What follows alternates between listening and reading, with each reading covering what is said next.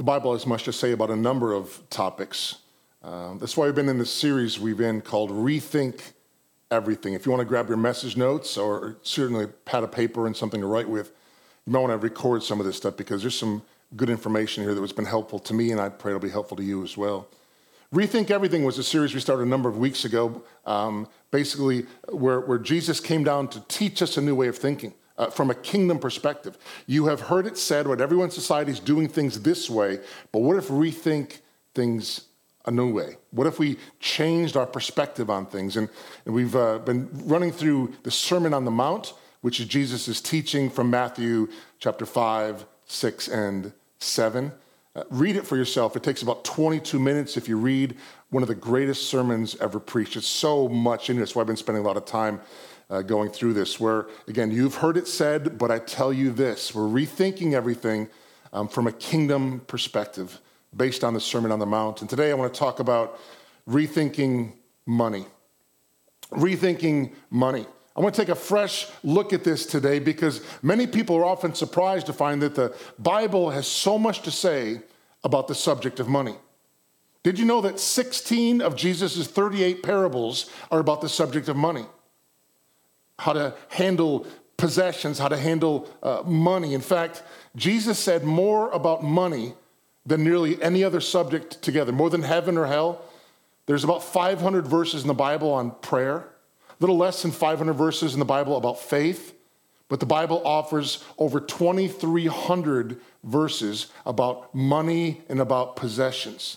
The Lord said a lot about money, because he wants us to understand his perspective on this critical issue of life. He talked about money matters because, let's be honest, money matters. That's why we need to really rethink how we approach the subject. And we all find ourselves at times thinking, if I just had a little bit more, right? This a little bit more money, then I would be happy. But we found that increases in income don't make people happy. This monetary treasure, right? This stack of money we could find in front of us. It can help you or it can hurt you. It can serve or it can enslave. It always motivates you, but it doesn't always satisfy.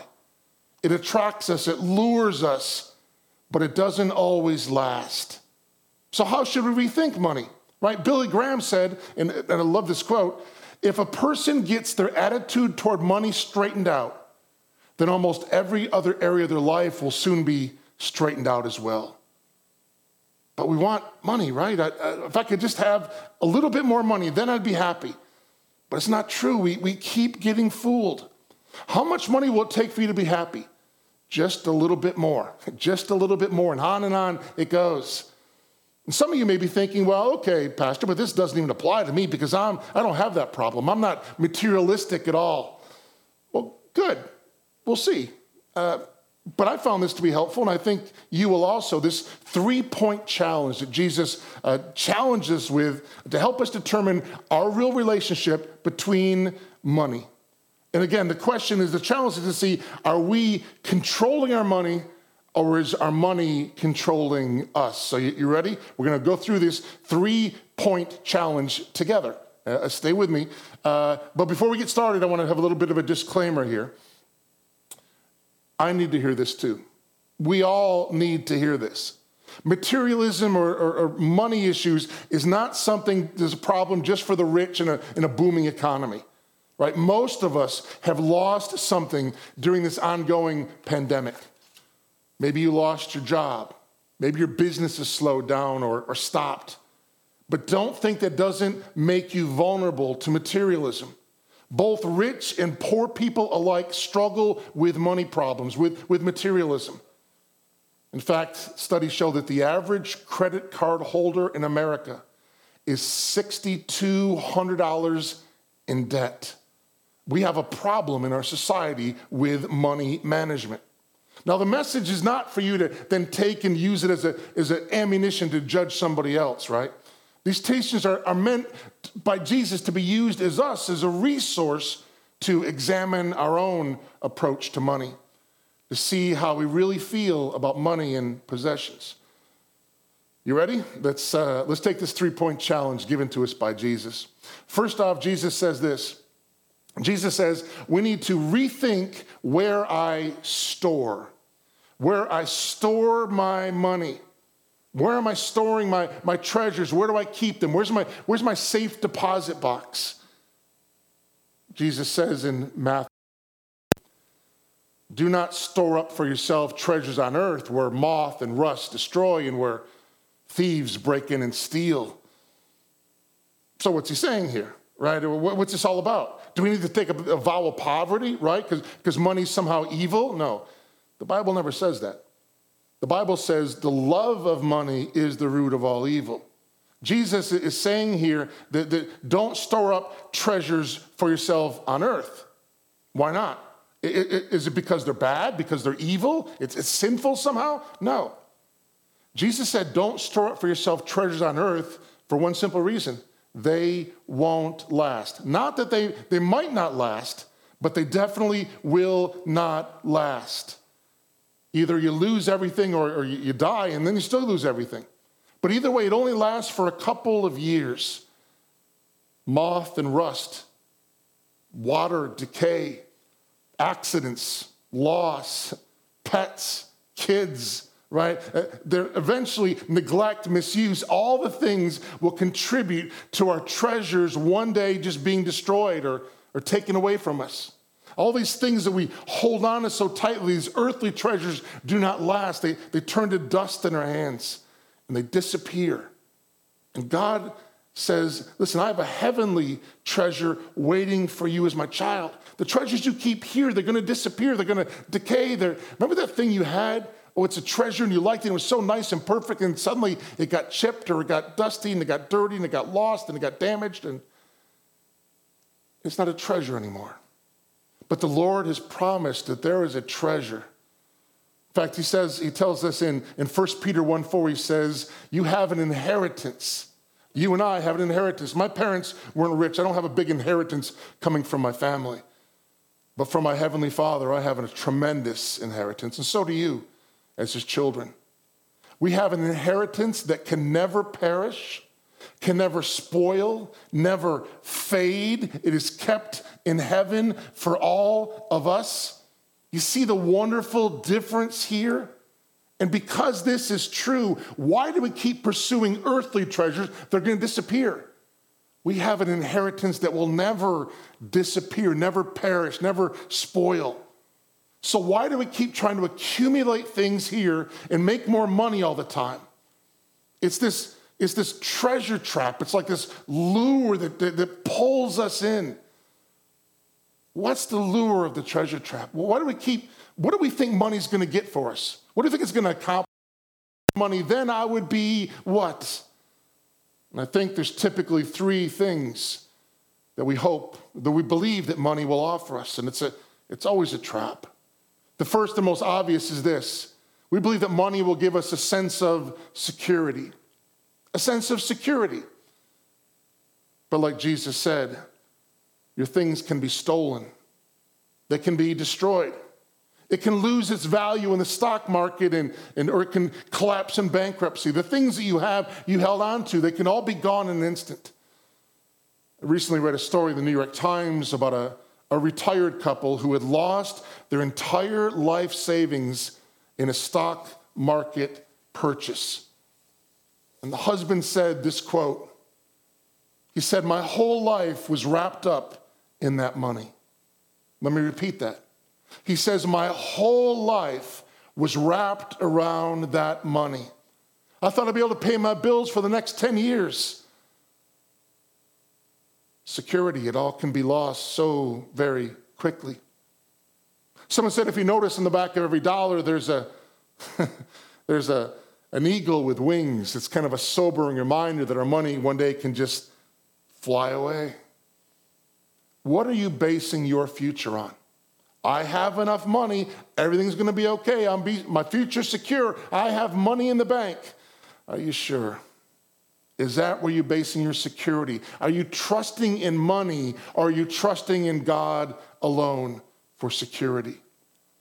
And secondly, we tend to focus on money to give us satisfaction, right? We want satisfaction. We think it's going to satisfy us because we can then buy all the stuff that's going to make us happy. See all the stuff I have, now I'm happy. No, we're not. Things don't satisfy. Well, sure, they satisfy for maybe a half an hour or half a day or a few miles down the road in that brand new car, but the satisfaction goes away so quickly. It gives us this temporary satisfaction. I'll never forget that one day growing up when I was much younger than today. For Christmas, all I wanted was a Johnny West action figure because he was the coolest looking cowboy. It wasn't a doll, it was an action figure, so cool. He had his own horse, he had a rifle, he had spurs, he had a nice cowboy hat. I wanted the Johnny West action figures. The commercials were amazing. I wanted a Johnny West so badly. All I talked about. My mother, thankfully, finally gave me one for Christmas. So excited. I have what I want. I'm satisfied. I'm happy. I immediately called my friend up. Tell my friend, hey, guess what I have? I have a Johnny West action figure. And he says, oh, yeah. Well, my mom got me a Black Bart action figure. And I thought, wait, Black Bart. He's the bad guy, right? He's got a bag with dynamite in it. He's got the black hat and the black horse. That's so cool. I'm not satisfied anymore. I want Black Bart. I was happy for a moment because I got something new, but now I want this. Suddenly our wants just continue to increase. Oh, things do not satisfy because even when I got Black Bart, there's always something more. There's always one more thing to get.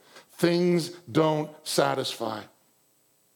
Went to a chiropractor recently. He reminded me that, listen, don't sit on your wallet.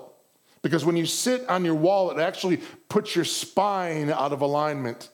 And of course, the fatter the wallet, the more pressure it puts on you. That's a metaphor right there. The more money you have, the more problems, the more difficulties you have. I love this quote. They said that money is a provider for everything but happiness.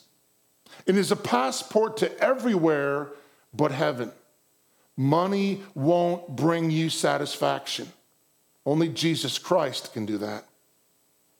And thirdly, we look for security in money. We look for satisfaction in money. And lastly, we look for significance. We look for significance. Because maybe if I had more money, if I had a better salary, a better position, then maybe people would like me more.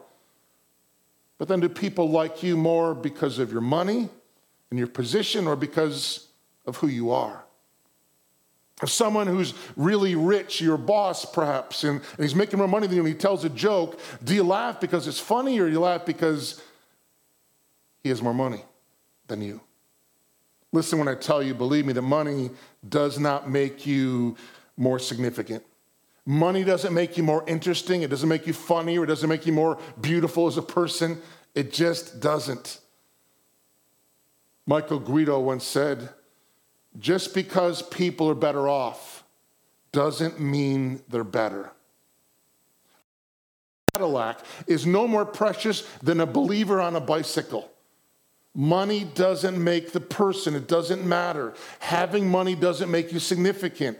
Our worth, our significance, our value comes from Jesus Christ alone.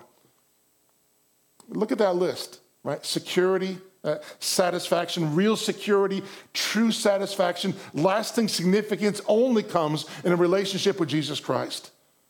And so what Jesus is saying is that, is having money wrong? Is it bad? No, it's not. We look through the Bible and person after person was rich, right? Abraham had, a lot of money, tremendous value. King Solomon was also very rich. Money can be good for certain things. It's just not good for those things. And that's the trap. And if you stop listening to me right now, you might think that Jesus was against storing treasures for yourself. But in fact, Jesus was all for it. He says, store up treasures. He commands us to seek treasure, but he wants us to save it and store it in the right place, not in the wrong place. Matthew 6:20-21. He says, store up for yourselves treasure in heaven, where moth and rust do not destroy, where thieves do not break in and steal. Store it in heaven, for where your treasure is, there your heart will be also. It matters where you store something. It matters where you place your value and what you invest in. In the excellent book, The Treasure Principle by Randy Alcorn, he says that imagine you're living in the South, right, during the Civil War. You're a northern spy and you've come down, you're living in the South. And while you're there, you've accumulated tons of Confederate money, right? You got millions of dollars of Confederate money. But you realize the North is going to win this war. And sometime soon, all this Confederate money that you have millions of dollars of is going to have no value whatsoever. So what do? Well, a smart person, if you're smart, you immediately cash in all of your Confederate money for U.S. money, right? You exchange it because you know that's the only money that's going to have any value when the war is over. So you save just enough to provide for your needs while you're there, but you convert all the rest of it to U.S. currency because afterwards it's going to be meaningless. Throw it away. You're not even going to take it with you. It has no value. I think it's very similar for us as Christians. We too are in a war between good and evil. And we have this earthly treasure, this earthly currency. And we should save enough, have enough to provide for our needs while we're here. But we should be converting the rest of it into heavenly currency, right? Because we're strangers in a strange land. This is not our home. So how do we convert this earthly American currency, these dollars that we have, into heavenly currency that has value? Jesus tells us later in the Gospel of Matthew that if you feed the least of these children, you feed someone, you give them even a cup of cold water in my name to someone who's thirsty, you will not lose your reward in heaven. He guarantees it. Right? Like someone said, you can't take it with you, right? There's no U-Haul behind the hearse. You can't take it with you, but you can send it on ahead. You can bless the future generations. There are opportunities to do this every day, all throughout the year. In fact, the past few months, even at this church, we have helped feed the needy by having several food giveaways and by distributing gift certificates to local restaurants. Recently, we've currently collecting supplies for Operation Christmas Child, blessing children with Christmas gifts all over the world. Kids who have nothing, showing them the love of Christ in a tangible way. We're currently collecting boots and hats and scarves and mittens and coats for the Trinity Church giveaway that's coming up soon. We've reached out to people with cards, with phone calls to connect them and encourage them to be in meaningful relationships with each other and with the Lord. This church that you're supporting, even by listening today, we are feeding the hungry. We're clothing the naked. We're binding up the brokenhearted. Listen, there are so many ways you can get involved. But remember that these things are not charity. Let me repeat that. You're not giving to charity. Because if you believe that Jesus Christ, then these are investments that will pay off for all of eternity. In fact, Jesus said this. He says, where your treasure is, there your heart will be also. And that's so true. Where your heart is where your treasure is going to be. For example, say you own a piece of Disney stock, right? You place some of your treasure in Disney stock. Your heart is going to be there. Your attention is going to be there. You're going to be focused on that stock and be watching the box office results to see how your stock is performing. Where your treasure is where your heart is also. We're in ministry with a New Harvest Hispanic congregation in the city of Utica. I met with Pastor Antonio this week, and his heart is for the city of Utica, for the people that are there. He's wanting to start a music school to teach the love of music to children. And he's devoting his time and his energy and his talent and his effort because that's where his heart is. So that's where his treasure goes. Where your heart is, where your treasure goes. It leads naturally in that way. What have you invested your time and money into? I mean, have you ever thought, I want to spend more time thinking about godly things. I want to align my heart with the priorities of Jesus. Where your heart is where your treasure goes. So invest in the kingdom of God. And we become focused on the things of God, which leads us right to question number 2 that Jesus poses here on the Sermon on the Mount. We need to rethink what we seek. Rethink what I seek, what I'm seeking, what I'm looking at, what I'm focused on. Jesus says the eye is the lamp of the body. If your eyes are good, your whole body will be full of light. But if your eyes are bad, your whole body will be full of darkness. If then the light within you is darkness, how great is that darkness?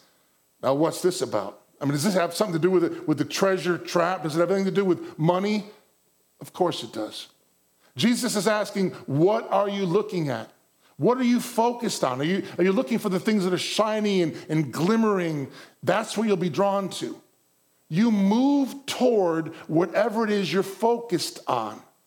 And so he's saying, what is the lamp of your body? What are your eyes looking at? What is your focus on? That's where your treasure is going to go. I recently read that the average American watches more than 28 hours of television per week. 2 months a year, nonstop television watching. Can you believe that? Over 4 hours every single day. That means over the course of a lifetime, tens of thousands of commercials, all telling you you need to buy more stuff. So you need to have more money so you can buy more things. It's just this vicious circle of consumerism, materialism. We need more money because we need more stuff.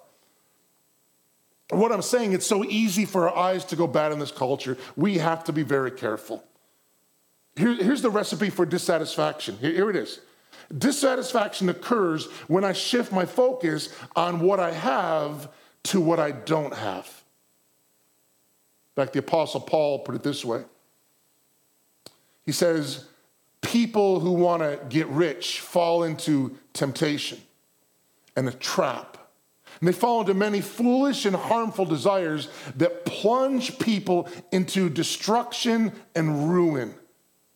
People hurt themselves with greed. In fact, circle those words, ruin and destruction. They plunge these harmful, dangerous, foolish desires. Greed hurts people. Money can lead you down paths you never intended on going. Proverbs 1:19 says, greed kills selfish people. It does. In fact, Proverbs 23:4 says this, don't wear yourselves out trying to get rich. Be wise enough to know when to quit. Because in the blink of an eye, wealth disappears. It'll sprout wings and fly away just like an eagle. Wow. Think about all those get-rich-quick schemes, right? Just scratch another lottery ticket. All these Ponzi scandals, all this heartache, all this pain. And Jesus is saying, listen, I love you so much.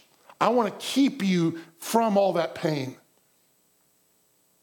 We put ourselves in situations. I read recently that Americans are now over $14 trillion in debt. Wow. $14 trillion in debt. That's a tremendous, enormous, ridiculous amount of debt. People are in service to their debts. Literally, they're servants to their debt. That leads us right to the final question that Jesus asked. I need to rethink who I serve. I need to rethink who I serve. What am I serving? Who's my master? One of those most haunting verses in the Bible, Jesus said, no one, not a single person can serve two masters. Either they will hate the one and love the other, or they'll be devoted to one and despise the other. You cannot serve both God and money. So true. But let's be honest, who are you serving, right? Who do you serve? For most of us, we would say that someone who's taking risks to get high or get a buzz, and they're in bondage to their addiction, right? But what about if you're working crazy hours, not just to pay the bills, but so you can buy more unnecessary stuff to try to make you happy? That person is in bondage to the possessions. You're paying off that car purchase, and you're working like crazy to pay off because you owe for that new phone, you owe for that new computer, we're in bondage. Now listen, there's nothing wrong with people possessing things. The wrong comes when those things begin to possess us. Who are you serving? Who are you taking orders from? Who's the real boss in your life? Well, Tennessee Ernie Ford sang these lyrics. He said, you load 16 tons, and what do you get? Another day older and deeper in debt. St. Peter, don't you call me, because I can't go. I sold my soul to the company store. Who owns your life? Really, that ought to be the question we ask when we wake up in the morning, when we go to bed at night. Who did I serve today? Who am I serving today? Jesus is saying you can't serve both God and money. You can't have two masters. You're going to experience the same situation where you're torn between two equally compelling desires and purposes in life. You're going to love one and hate the other, despise one and love the other. You can't serve both God and money. You have to pick. You can't serve both God and pleasure. You can't serve both God and fame. You can't serve both God and possessions. You end up hating one and loving the other. You can't serve two masters. And you and I are always going to serve something. It's going to be our work. It's going to be our addictions, our toys, our tech, or the one true God. There will always be a central motivator in our life. And you have to ask yourself, what is that for me? Who am I serving? That passage of scripture where Jesus says, don't store up for yourself treasures on earth where moth and rust destroy it, reminds me of playing that game, great game of Monopoly. Because even if you win all the money, you own all the hotels on the board, you're still stuck in Park Place. It's still play money. If you win all the money on earth and you own all the biggest buildings and land on earth, you're still just on earth. It's still just play money. And at the end of the game, as John Ortberg said, it all just goes back in the box. It doesn't last. It's just play money. Jesus is saying, except if you take the opportunity to convert that money into real heavenly treasures that last. Get on God's team and do the things that move God's heart. Hold on to things loosely and give to God's ministries joyfully and generously. So let me wind this thing up. How do you escape the treasure trap? Right? How do you escape from being lured and taken away by the trap of money? Two things here. First is gratitude. Gratitude. You got to be happy with what you already have. You got to really enjoy it. Happiness isn't a getting about whatever you want. Happiness is enjoying whatever it is that you have. You have an attitude of gratitude for everything that God has given to you, all of his blessings, 10,000 reasons to be happy. Gratitude, the second thing here is giving. When you give, you're just happier. By the way, that's verified by research. Money makes you happy when you give it away to others. It's truly more blessed to give than to receive. To joyfully give and serve other people in Christian love, it makes you happy. It makes you content with what you already have, that you joyfully share what you have with others in their time of need. Because regardless of what your income level might be, if you give back, that's where you find fulfillment. It is in giving to others. The biggest danger in having money is not that it makes you unhappy, that it makes you unfulfilled. The biggest danger in having money is that you begin to forget about God. I have money. What do we need the Lord for? How tragic it would be for the person who has plenty to live on and nothing to live for. That's why we need to tithe first. Give God the very first fruits. It recenters our priority on God, on the Lord. In fact, that's what Deuteronomy 14:23 tells us. It says the purpose of tithing, the reason I encourage people to tithe, here's why. Here's the purpose, is to teach you always to put God first in your life. That's the reason. It's not your money. It's not. The question is never, how much of my money am I going to give to God? The question is always, how much of God's money am I going to keep for myself? Because I don't own a stinking thing. It all belongs to God. Always remember to put God first. I know I'm out of time.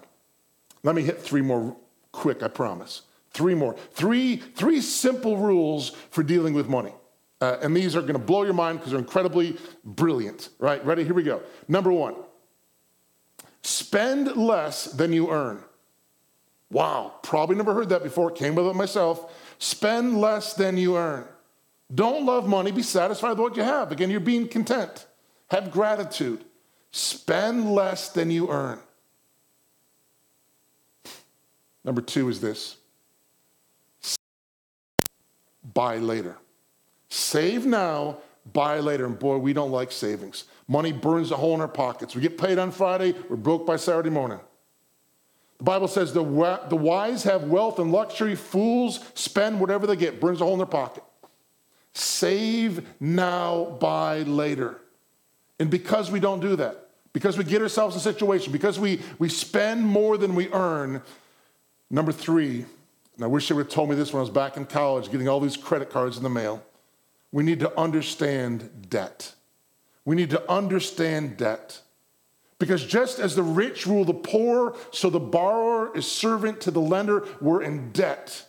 Jesus came and freed us from the bondage of sin and slavery, and we've got ourselves tied right back up again. We're in bondage. We're in servant to a bill. Collectors are calling us on the phone. Understand debt. Spend less than you earn. It's not complicated stuff. It's so simple. Save now, buy later. Give to God first. Today, the rest of your life, may you truly examine and rethink where you store your money, what it is you're seeking and focused on, and who and what. And may you be thankful and generous with all that the Lord God has blessed you with. Let's pray together. Holy Father, there is nothing we have that you have not given us. All we have and all we are belong to you, bought with the blood of Jesus Christ. To spend selfishly and to give without sacrifice, that's the way of the world. But generosity is the way of those who call Christ their Lord. So help us to increase in generosity until it can be said of us that there is no needy person among us. Help us to be so trustworthy with such a little thing as money that you may trust us with true riches. And above all, help us to be generous because you, Father, are generous. May we show what you are like to all the world. Help us to rethink money. In Jesus' beautiful name we pray. Amen and amen. Thank you for joining us. I kept you a few minutes over, but man, I wish someone would have shared this with me when I was younger. I wish I would have listened. They probably did share with me. I wasn't listening. We read these verses over and over in the Bible. We don't pay attention. This matters to the Lord. It should matter to us. I want to help you. Be blessed this week. Rethink how you're doing, who you're serving, where you're storing, what you're seeking.